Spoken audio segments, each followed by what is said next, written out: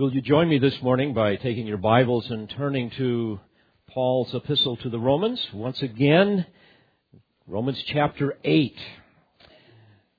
This morning we are in verses 14 through 17, where the Spirit of God speaks to us with respect to the Christian's confirmation. Let me read this text to you. Romans 8, beginning at verse 14. For all who are being led by the Spirit of God, these are sons of God. For you have not received a spirit of slavery leading to fear again, but you have received a spirit of adoption as sons, by which we cry out, Abba, Father. The Spirit Himself bears witness with our spirit that we are children of God, and if children, heirs also, heirs of God and fellow heirs with Christ, if indeed we suffer with Him, in order that we may also be glorified with Him. American politics betrays the evils of men's hearts and the utter hopelessness of attaining any measure of utopia, as many would like to strive for. In fact, to expect self-willed, self-centered people to try to resolve politically the problems that are a result of their sin would be like expecting a pig to clean up after himself. It's simply not going to happen. Man is hopelessly enslaved by his nature, by his sinfulness, and no amount of legislation will ever bring him lasting joy. You see, man's problem is not political. It's not philosophical. It's not an economic problem. It is a spiritual problem. What is needed is transformation, not legislation. Neither the liberals nor the conservatives have any chance of ever bringing about lasting peace and prosperity in our country. As we look at Scripture, we see that the world is being prepared for the Antichrist. Sadly, whether it's the immoral, drug-addicted leftists of the Occupy Wall Street mob or the social and fiscal conservatives of the Tea Party, both groups are consumed with the things of this world. And this is a system controlled by Satan, temporarily so at least. And so this is all they have. This is all they know. This world, this life. So therefore, for Christians, as citizens of another kingdom, to somehow get heavily involved in the political process is frankly a waste of time. You're just rearranging the deck furniture on the Titanic. You see, folks, we need to be about the gospel. That is our great commission, the gospel of Christ. Now, the same destructive forces that are at work here in our country and in our world today were at work in the first century when Paul penned this epistle. Those first century Christians were dealing with enormous problems in their lives. They were struggling to survive in a morass of evil. But unlike the deception and the uncertainty of this world, the promises of God to those that He has redeemed are absolutely certain. They are true. They are forever safe because we belong to Him. And therein is our great confidence and joy. For this reason, Paul says in Romans 5, verse 2, we exult in hope of the glory of God. And my friends, it is this hope in the glory of God, this assurance, this security that we have as believers. This is the hope, this is the promise that Paul continues to develop here in chapter 8. And what an encouragement this must have been to those early believers when they heard this epistle read to them for the first time. What an encouragement it must have been as they took time to meditate upon these truths. Now, prior to this, Paul has gone into great detail explaining how as Christians we have been justified. We've been declared righteous because of the imputed righteousness of Christ. He has emphasized our union with Christ. We have been placed in Christ, and therefore we have been forever removed from the realm of condemnation. He has gone on to describe how that we are indwelt by the Holy Spirit, who has radically changed our nature. He is the one that empowers us to put to death the deeds of the body, which is something utterly foreign to the unregenerate. The unregenerate man lives according to the flesh. He's enslaved by his sin. The thought of in any way putting to death the deeds of his body are completely foreign to him. Because of his nature, he is incapable of conforming to the moral character and the desires of God. And the apostle has also revealed to us how this abiding presence of the Holy Spirit guarantees our salvation. We have an assurance that cannot be shaken.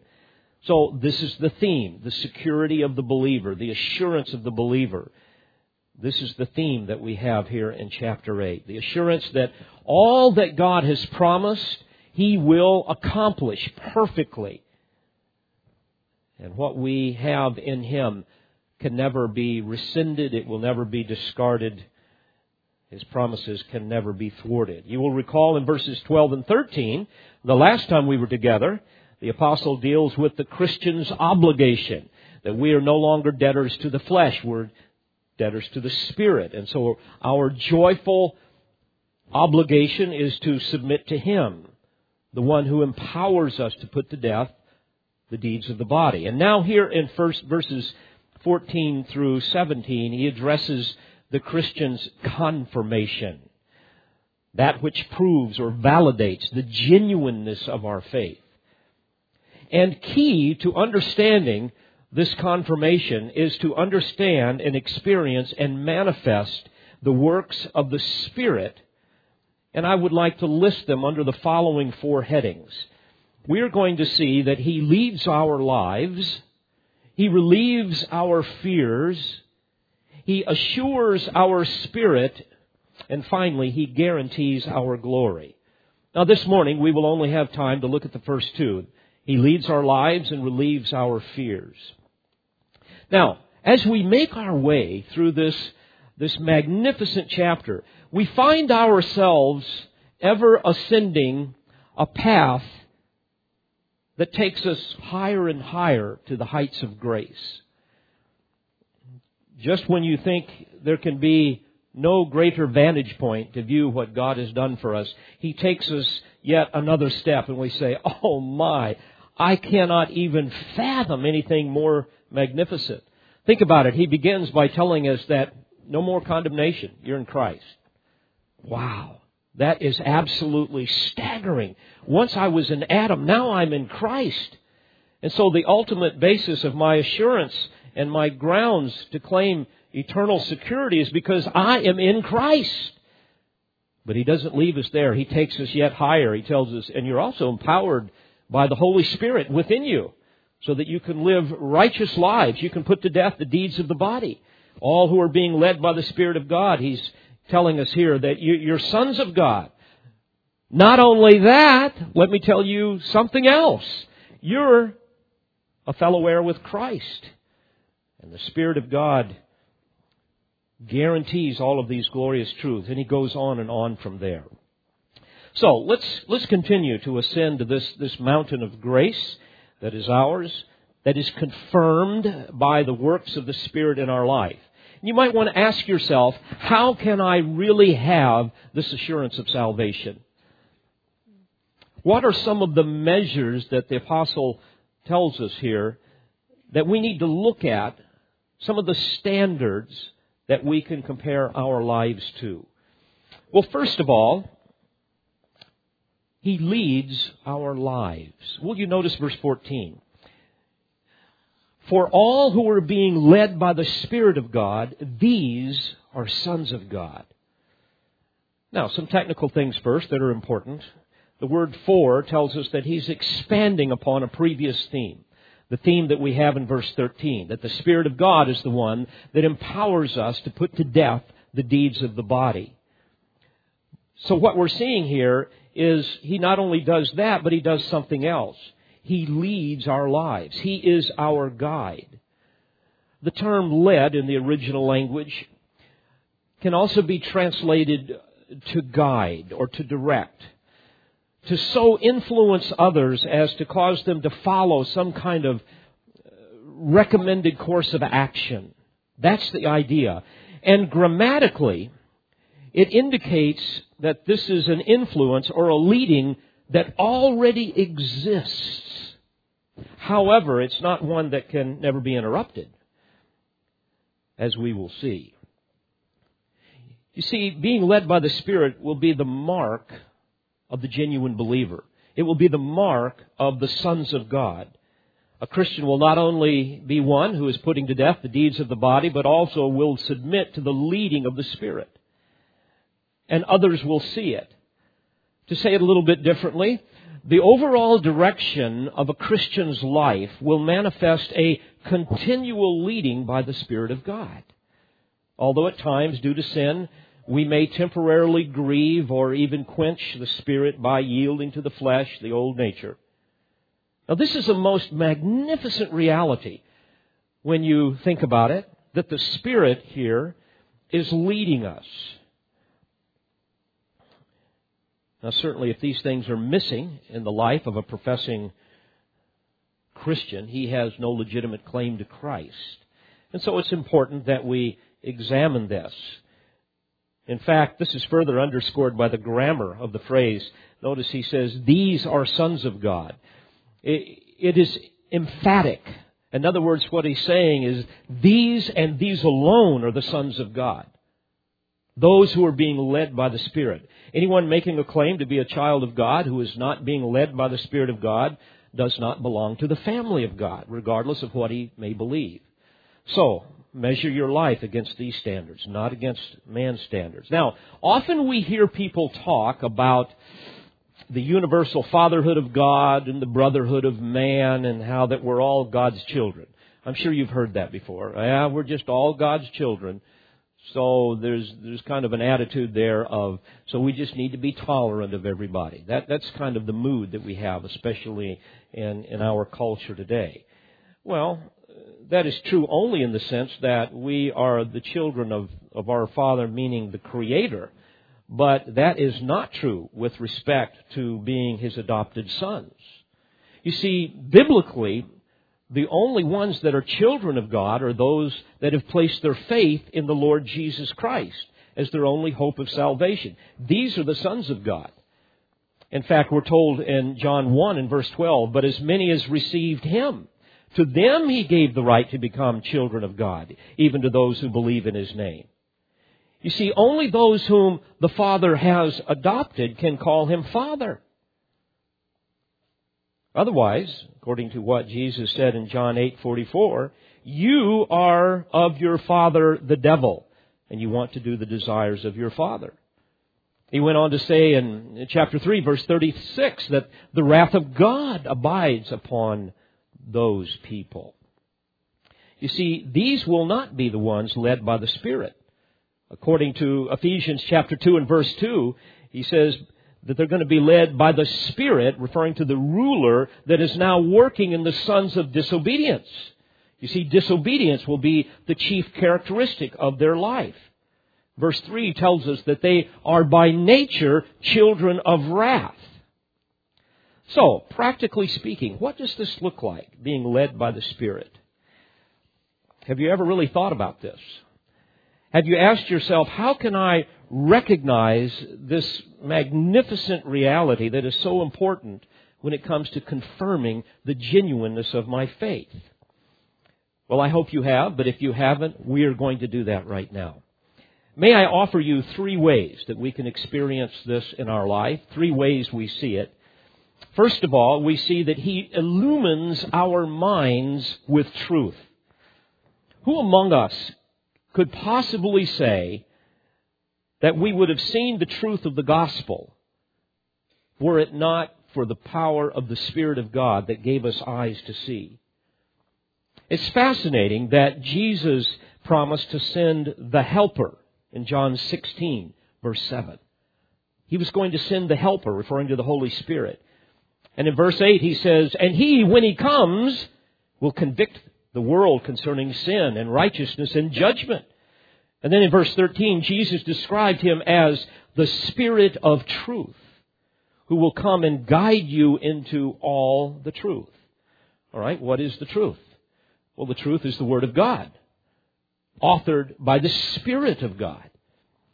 Jesus prayed to the Father in John 17, "Sanctify them in the truth. Thy word is truth." So the true sons of God will be led by the Spirit of God to understand and embrace the truth of the Bible that He has authored. Many people are deceived into believing that there are numerous forms of truth that can make us sons of God. Other philosophies, other religious systems, other sources, frankly, that have not come from the Spirit of God. I think of the Roman Catholic Church that has added to the canon of Scripture all of the traditions received and developed by other people down through time, resulting in all manner of spurious doctrines and that are not found in the Bible. And then you can think of all of the cults that are out there, like Mormonism, cults that were spawned by an angel who supposedly gives some kind of special revelation that ends up contradicting Scripture or adding to it. And I believe that an angel truly did that. It's not an angel from God, but an angel from Satan, a demon. I think of Joseph Smith, that had an angel come to him and communicate to him what is now Mormonism, an angel he called Moroni. And think about all of the things that has come out of that. These are things not from the Spirit of God. They believe that God is Himself a created being. They would deny, for example, the Trinity. They deny that Jesus Christ is the eternal Son of God. They believe in millions of gods. They don't even know how many gods they have. When Mormons died, they believed that couples that were baptized in the temple there in Salt Lake, who have been faithful Mormons, get their own planet where they can enjoy celestial sex forever and ever. That's not from the Spirit. Then they can produce more gods and more gods. Frankly, Mormonism is rooted in sexual deviancy, and it has enormous parallels to Islam, where there too you can be enticed by the 70 virgins and so forth. Joseph Smith and Brigham Young were into polygamy. That really legitimized their pedophilia. They believed that the Bible had to be corrected by the writings of Joseph Smith. So you end up with the pearl of great price and the doctrines and the covenants. Beloved, none of this is from the Spirit of truth. People that believe this are not being led by the Spirit. Well, these types of things come from the father of lies. As a footnote, when you think about it, here you've got Joseph Smith, the founder of Mormonism. He receives this revelation from Moroni, and then years later there is another Mormon, a lady by the name of Stephanie Meyer, who ends up having a dream about a young girl who gets visited by a vampire that loves her very much but wants to suck her blood. Well, she then authors a very popular romance novel called Twilight, that's turned into a movie series, as I understand it, something that has just literally swept the world. She's now a multi-millionaire. And this is marketed primarily to impressionable pre-teen and teenage girls. And as you look at this perverted, demonic garbage, what you see is a variation, a counterfeit of the gospel, that you can be born again. But not by the blood of Jesus, but by becoming a vampire and sucking the blood of others so that you can be forever young. And on it goes.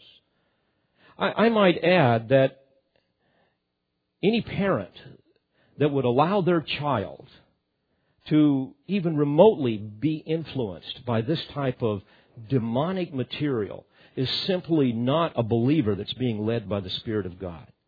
This is wicked, wicked stuff. Every religious system other than biblical Christianity is false. It is deadly. They're counterfeit truths. Paul calls them doctrines of demons. They're inspired by Satan, the father of lies, who at times can appear as an angel of light. None of this is authored by the Spirit. And we must remember that there is a great battle for the truth, an ancient battle that has been going on. It's being waged in the realm of the supernatural. It's for this reason that John warns us in 1 John 4, verse 1, "Beloved, do not believe every spirit, but test the spirits to see whether they are from God, because many false prophets have gone out into the world." So we must understand that it is only the Holy Spirit that will lead the true sons of God through His illuminating work so that they can see the truth and embrace the truth. This will not happen with the unregenerate. You will remember what Paul said in 1 Corinthians 2, verse 14. "A natural man does not accept the things of the Spirit of God, for they are foolishness to him. He cannot understand them because they are spiritually appraised. But he who is spiritual appraises all things." In other words, he's able to make spiritual judgments. "Yet he himself is appraised by no man. For who has known the mind of the Lord, that he should instruct him? But we have the mind of Christ." Now, how can we possibly have the mind of Christ? Because we have the resident truth teacher within us, the Holy Spirit, that illumines our minds. John described the Spirit's illuminating work as well in 1 John 2, verse 27. He says, "As for you, the anointing which you received from Him abides in you, and you have no need for anyone to teach you.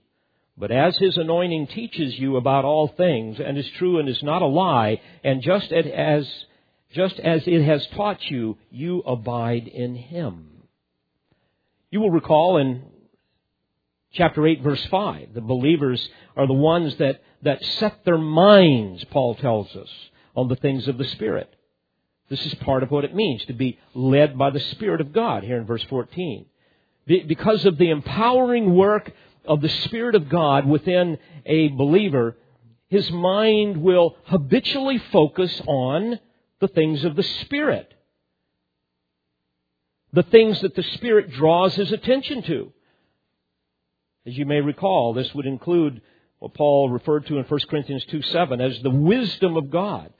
A mystery, the hidden wisdom, which God predestined before the ages to our glory. In verse 9, "Things which eye has not seen, and ear has not heard, and which have not entered the heart of man, all that God has prepared for those who love Him. For to us," in verse 10, "God revealed them through the Spirit. For the Spirit searches all things, even the depths of God." You see, these are the things of the Spirit. These are the truths of Scripture that will dominate the mind of the sons of God. Why? Because the Spirit has illumined his mind. Because the Spirit leads him. The Spirit of God is not going to lead you to look at this twilight type of stuff. It's going to lead you the opposite direction. You will be absolutely repulsed by that type of thing if you're truly born again. I think of Lydia. Remember the seller of purple in Acts chapter 16. She comes and she hears what's going on. And in verse 14 it says, "And the Lord opened her heart to respond to the things spoken by Paul." This is how the Spirit leads. This is how He guides us into all truth.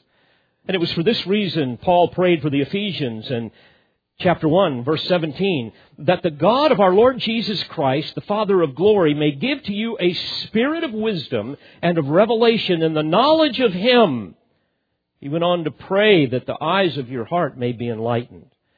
So, dear friend, if you profess Christ, but you are not becoming increasingly convicted of sin and righteousness and judgment, if the truths of Scripture are boring or foolish to you, if somehow the philosophies and other religious systems in the world that are apart from the revelation of Scripture really capture your mind and your heart. If you're infatuated with mysticism and the occult, if you hold sacred the views of others who speak contrary to or in addition to the Word of God, then you are not being led by the Spirit. You're being led by a spirit, but not the Spirit. You're being led by the spirit of the Antichrist. Another evidence of Spirit leading, besides the illuminating work upon our mind, is that He activates our will with desire. Well, let me explain this to you. We know biblically that prior to being born again, our wills are in bondage to our sin nature. People say, well, what about our free will? Wait a minute, we've got a free will here. Well, yes, it's free. It's always free to choose wrongly, and that's exactly what it will always do. You see, the issue is not a man's will, but his desire.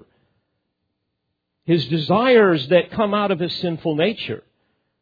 My will is perfectly free to reject Christ, to abandon my wife and become a Buddhist monk. But I have no desire to do that.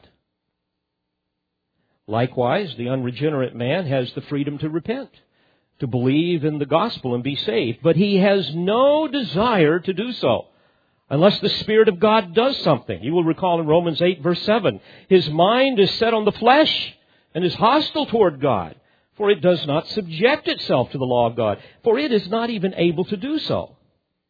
But in the inscrutable mystery of regeneration, where the Spirit causes us to be born again, the Holy Spirit works with the human will, causing a man to freely and to voluntarily repent and place his faith in the living Christ. There's no coercion here. There's just an irresistible compelling of the Spirit. Paul spoke of this in 1 Thessalonians 1, verse 5. He said, our gospel did not come to you in word only, but also in power and in the Holy Spirit and with full conviction. And Paul tells us in Titus 3:5 that we are saved by the washing of regeneration and the renewing by the Holy Spirit. And as a result of that, we become new creatures in Christ. Again, the old things pass away. The new things have come. 2 Corinthians 5:17. The Holy Spirit then leads us. He persuades us, if you will. He guides us into loving the things that we once hated and hating the things that we once loved. He changes our desires, which activates our wills to walk uprightly with Him, to become more like Christ. In 2 Corinthians 5, verse 14, Paul described how Christ's love for us motivates us to service. He said, for the love of Christ controls us. Controls us. The term literally means to pressure in order to produce action. He activates our will on the basis of love. And what's the first fruit of the Spirit? Love. It's the Spirit that does this. Dear Christian, don't you love to hear the Lord's voice in His Word? Don't you love to do His will? Of course you do. 1 John 5:3, we read, for this is the love of God, that we keep His commandments. And His commandments are not burdensome. Oh, but they are to a non-Christian. They are extremely burdensome. They scoff at all that the Lord has asked us to do, that we would do joyfully. Just for a non-believer to come to church and worship and hear an exposition of the Scripture, why, he would rather do almost anything in life than that. And yet for those of us who love Christ, because of the Spirit's work within us, to give us the desire to activate our will, we gladly do that. Not out of duty, but out of desire. Jesus said in Matthew 5, verse 6, that we will hunger and thirst for righteousness. Again, not so the unregenerate. He hungers and thirsts for unrighteousness. He loves his sin. It's fascinating, as we look at Scripture, we see that the great desire of the Holy Spirit is to glorify the Son. In fact, we read this in John 16, verse 14. The Lord said, He shall glorify me, for He shall take of mine and shall disclose it to you. And as we look at the Word of God, we see that God is revealed by the Lord Jesus Christ, which is the subject of the New Testament, which was authored by the Holy Spirit, who puts Him on display. The Spirit is like the wind. He is invisible, but He is powerful. And we can see the effects of the Spirit in our lives, even though we cannot see Him. He is the one that causes us to bear fruit, Galatians 5. The fruit of the Spirit. The natural, automatic manifestations of Christ-like virtues that gradually grows on the vine of a believer's life. We see the works of the Spirit through the spiritual gifts that He gives us. In fact, in 1 Corinthians 12 and verse 7, Paul tells us, to each one is given the manifestation of the Spirit for the common good. Manifestation, phanerosis in the original language, it means to make something visible. You see, the invisible Spirit makes Himself visible through those that He indwells. The Spirit gives every believer a spiritual gift. And it's fascinating, again, as we look at Scripture, we learn that these spiritual gifts are a specific free bestowment of God's grace, which enables the believer to function in the realm of spiritual things in order to minister to others as the Holy Spirit works through us to do His will, to ultimately exalt Christ and live for the glory of God. And that's what the saints will do. In ever-increasing maturity, we will more and more exalt the Lord Jesus Christ by the power of the Spirit. And again, none of this is done by some kind of divine coercion. He does not force us. We do it freely. We do it voluntarily.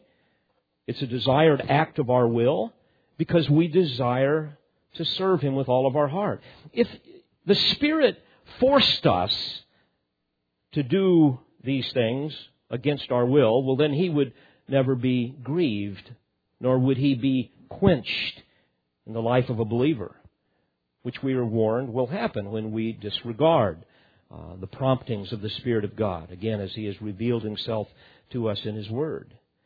In Psalm 32, verse 8, fascinating text, he says, I will instruct you and teach you in the way which you should go. I will counsel you with my eye upon you. Don't you love that? I will counsel you with my eye upon you. Then he goes on to say, do not be as the horse or as the mule, which have no understanding, whose trappings include bit and bridle to hold them in check. Otherwise, they will not come near to you. I like the way Calvin renders that phrase. He says, lest they kick against thee. In horse language, we would say, unless they refuse to yield to your pressure. That's the key in operating a horse or a mule. You see, they are utterly useless unless they learn to yield to pressure. And we use bits and bridles and spurs and things like that to give them that pressure, to hold them in check. Otherwise, they just live to themselves, controlled only by their instincts. And this is such a picture of the unbeliever. They're not led by the Spirit. They do not yield to Him. They are stubborn and unyielding, stupid, ignorant. Therefore, they're useless. But oh, how different the believer, where the Spirit of God causes us to yield. Think of what the psalmist said in Psalm 119, verse 16. I delight myself in your statutes. I will not forget your word. Or as the psalmist entreated the Lord in Psalm 143, verse 10. He says, teach me to do thy will, for thou art my God. Let thy good Spirit lead me on level ground. What a joy it is to submit to His gentle promptings. Yet, it is the Spirit that activates our will to do so, causing us to bear fruit and proving, therefore, that we are sons of God, causing us to enjoy the blessings that are available to us in Christ. So how does the Spirit lead? Well, He illuminates our minds with truth. He activates our will with desire. But third and finally, He animates our heart with hope. He animates our heart with hope. In Romans chapter 15, verse 13, Paul prayed, "Now may the God of hope fill you with all joy and peace in believing, that you may abound in hope by the power of the Holy Spirit." Beloved, hope is the steadfast, confident assurance that God will fulfill everything that He has promised. And it is the longing of the believer's heart for those things to happen as quickly as possible. Don't you long to see Christ? Of course you do. The believer's mind will be set on things above, not on the things of earth. This will be the prevailing theme of a soul that has found its greatest satisfaction in God alone. This is something that the Spirit of God has animated within our heart. This hope, this will be a certain mark of a child of God. A true believer, said differently, will live in light of eternity. Not so the unregenerate. They have no hope. They have no joy. They have no peace. They live only for this world. Why? Because they do not have the power of the Holy Spirit to animate this hope within their heart. Paul tells us in Titus 2, in verse 11, "For the grace of God has appeared," referring to the Lord Jesus and the gospel and the Spirit of God, all that is mixed in with our salvation. "For the grace of God has appeared, instructing us to deny ungodliness and worldly desires and to live sensibly and righteously and godly in the present age, looking for the blessed hope and the appearing of the glory of our great God and Savior Christ Jesus, who gave Himself for us." Ask yourself, are you looking for the blessed hope and the appearing of the glory of the Lord Jesus Christ?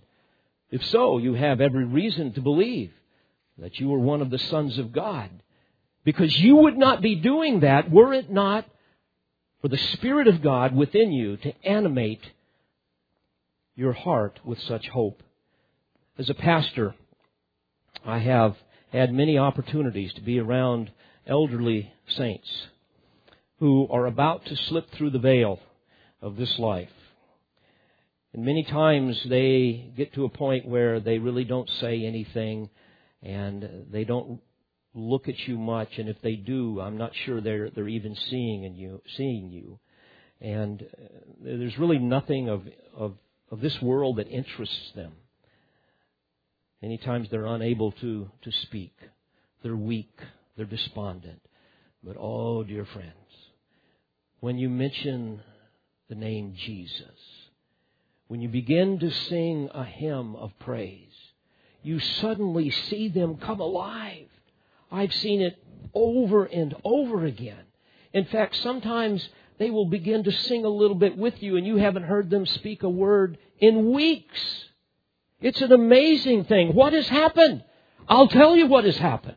It is the Spirit of God leading them. He is the one that is animating their heart with the hope that is within them. You see, they're looking for the blessed hope and the appearing of the glory of our great God and Savior Christ Jesus. You see, the one who caused them to originally be born again, who gave them the gift of faith, who energizes their life with a living hope, now engages them yet again. This is what I mean by the Spirit animating our heart with hope. Hebrews 11:1. Now faith is the assurance of things hoped for, the conviction of things not seen.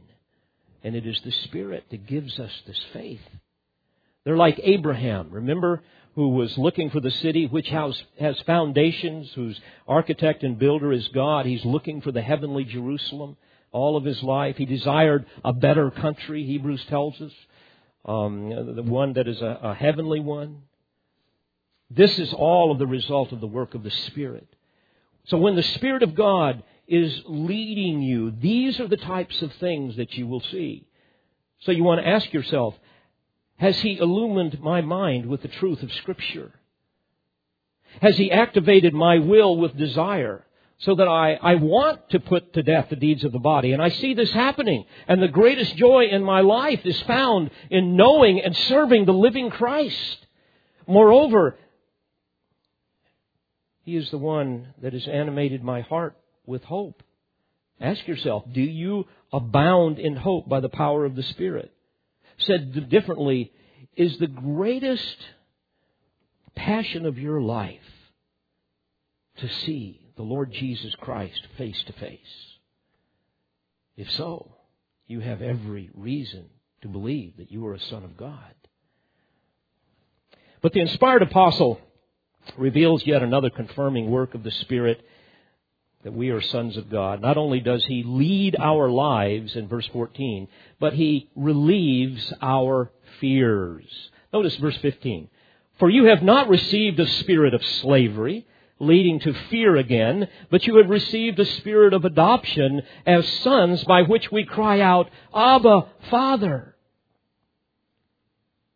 Now, although they try to deny it and anesthetize it, non-believers are slaves to fear, the fear of death, the fear of eternal judgment, because they are slaves to their sin. Again, having been at the bedside of many unbelievers who were about to die, I've seen this firsthand. I've seen this fear. And yet, many times that fear is accompanied with an angry rebellion against the gospel. I've witnessed to people and had them growl at me. I've had them spit at me. I've had them turn their face away from me. They do not want to hear the gospel of truth. They continue to suppress the truth in unrighteousness. And some of them are trusting in their good works or some religious affiliation to get them into heaven. But they are utterly bereft of a confident assurance based upon all that we are examining here before us. They do not have a heart that would exult in the glory of God because they have never been led by the Spirit of God. How different the child of God who has received a spirit of adoption as sons here in verse 15. You see, we enjoy a Spirit-induced sense of sonship. Can I put it that way? We have a hope that does not disappoint, according to chapter 5, verse 5. Because the love of God has been poured out within our heart through the Holy Spirit who was given to us. In other words, we enjoy a subjective awareness of the love of God. And this is true of every child of God.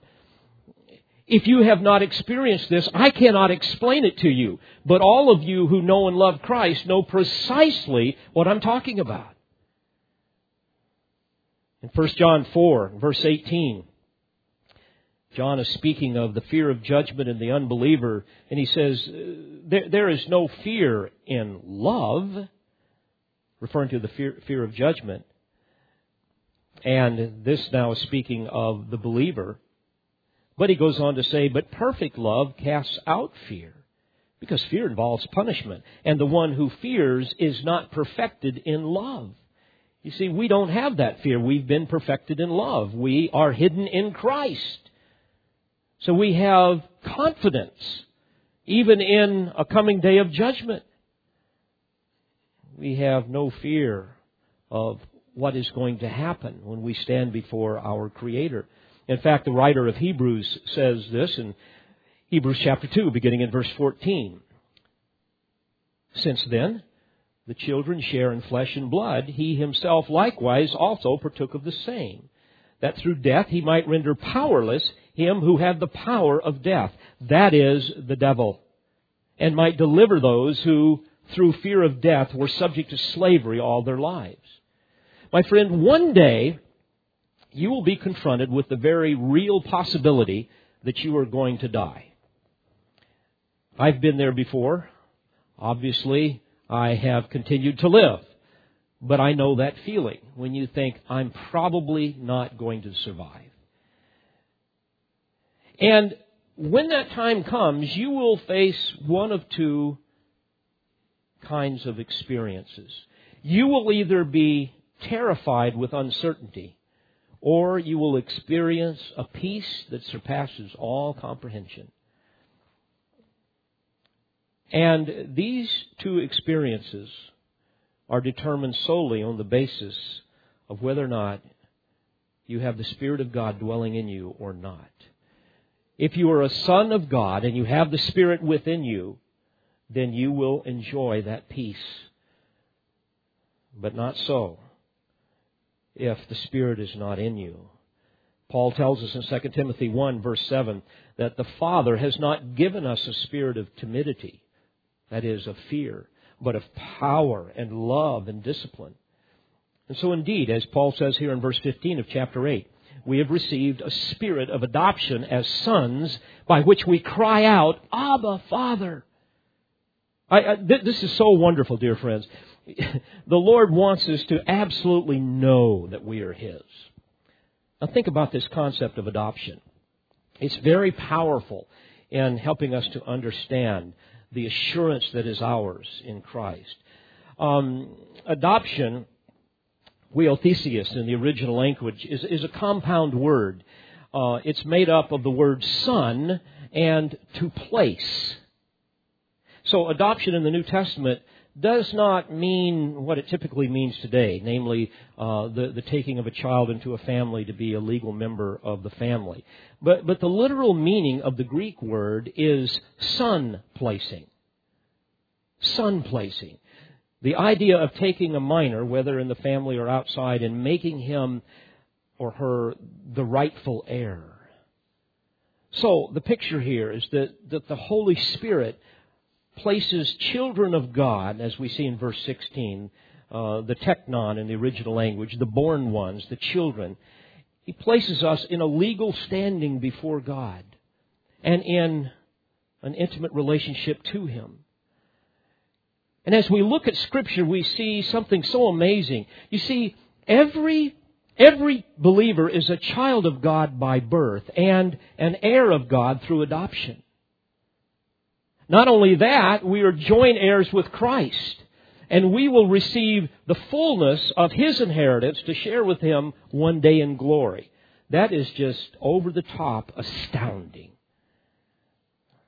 Now, Paul does not press this analogy of adoption too far, so it would be a mistake for me to do so.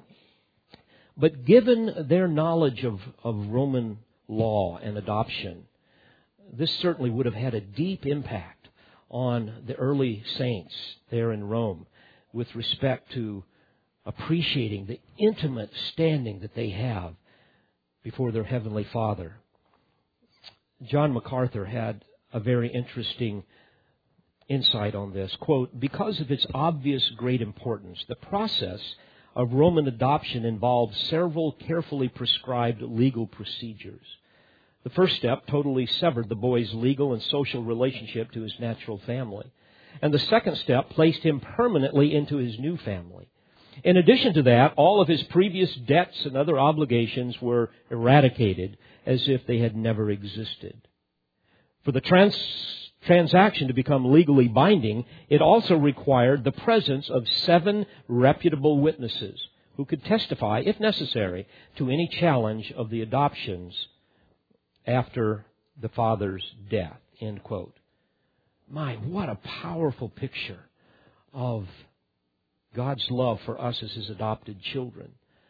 So even with what little we know about Roman adoption, we can see the power in this term as it is applied to us who have been given, as Paul says, a spirit of adoption as sons by which we cry out, Abba, Father. Abba is the informal Aramaic term for father. It could be translated like daddy or papa, a term of intimate love and endearment.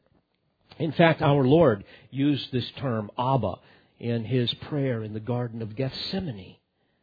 What a staggering truth. Think about this.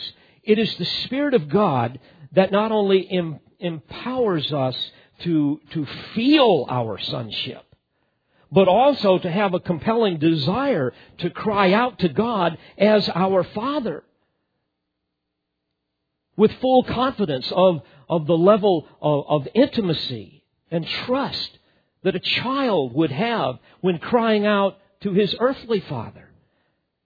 Beloved, what liberty is ours? What fellowship? What intimate joy? No fear of judgment, no sentence of death here. No worry that somehow we were unable to fulfill the law, so we can't come into His presence. No trembling with grief and humiliation, but rather just a confident joy. We're hidden in Christ. Christ sees us in Him. We can cry out to Him, Abba, Father. And my dear wife knows that there are times when I have told her that I'm in the vault of study and I must not be interrupted. And she understands that, so when the phone calls come in or people come to the door, they are very kindly turned away until another time. But oh, dear friends, when one of my little ones knocks on the door and I look and see their little face, it's altogether a different story. Why? Because they're mine. They're my children. My reaction is not one of anger, but one of unmitigated joy. This is my child. This is one that I love. Enter in. Come, sit on Papa's lap. But if one of those children were to come up to that door and cry out to me in fear, Papa, help! I would instantly fly to their aid. How much more the attentive love of the Heavenly Father to whom we can cry. What an assurance when we know these truths in our heart and we've experienced them and we've cried out to Him as our Father and we've watched Him tend to our needs. When that happens, dear friends, you know that you are being led by the Spirit of God and that you are a son of God. In the mid-1800s, sometime after seeing her father fall overboard from a boat and drown right in front of her, Carolina Sandell, a Swedish lady, penned an old Swedish hymn that I have sung many times, having grown up in the first Swedish Baptist church in the United States, there in Moline, Illinois. And it went like this, and I close with these thoughts. Children of the Heavenly Father, safely in His bosom gather. Nestling bird nor star in heaven, such a refuge e'er was given. God His own doth tend and nourish. In His holy courts they flourish. From all evil things He spares them. In His mighty arms He bears them. Neither life nor death shall ever from the Lord His children sever. Unto them His grace He showeth, and their sorrows all He knoweth. Though He giveth or He taketh, God His children ne'er forsaketh. Is the loving purpose solely to preserve them pure and holy. Praise the Lord in joyful numbers. Your protector never slumbers. At the will of your defender, every foe man must surrender.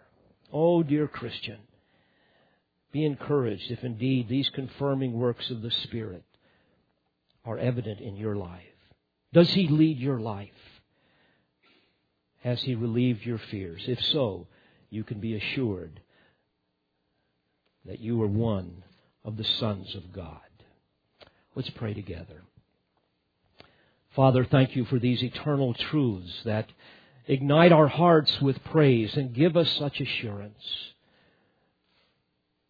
May we meditate upon them in the days to come. May they be the theme of our songs. Lord, may they be the great topic that we share with our children and grandchildren and friends to the praise of Your glory. Lord, bring conviction to anyone who does not know You as Savior. Oh God, may today be the day that they bow the knee to the truth of the gospel and repent of their sins and believe in the Lord Jesus Christ, that they might be saved. I ask this in the precious name of our Savior, the Lord Jesus Christ. Amen.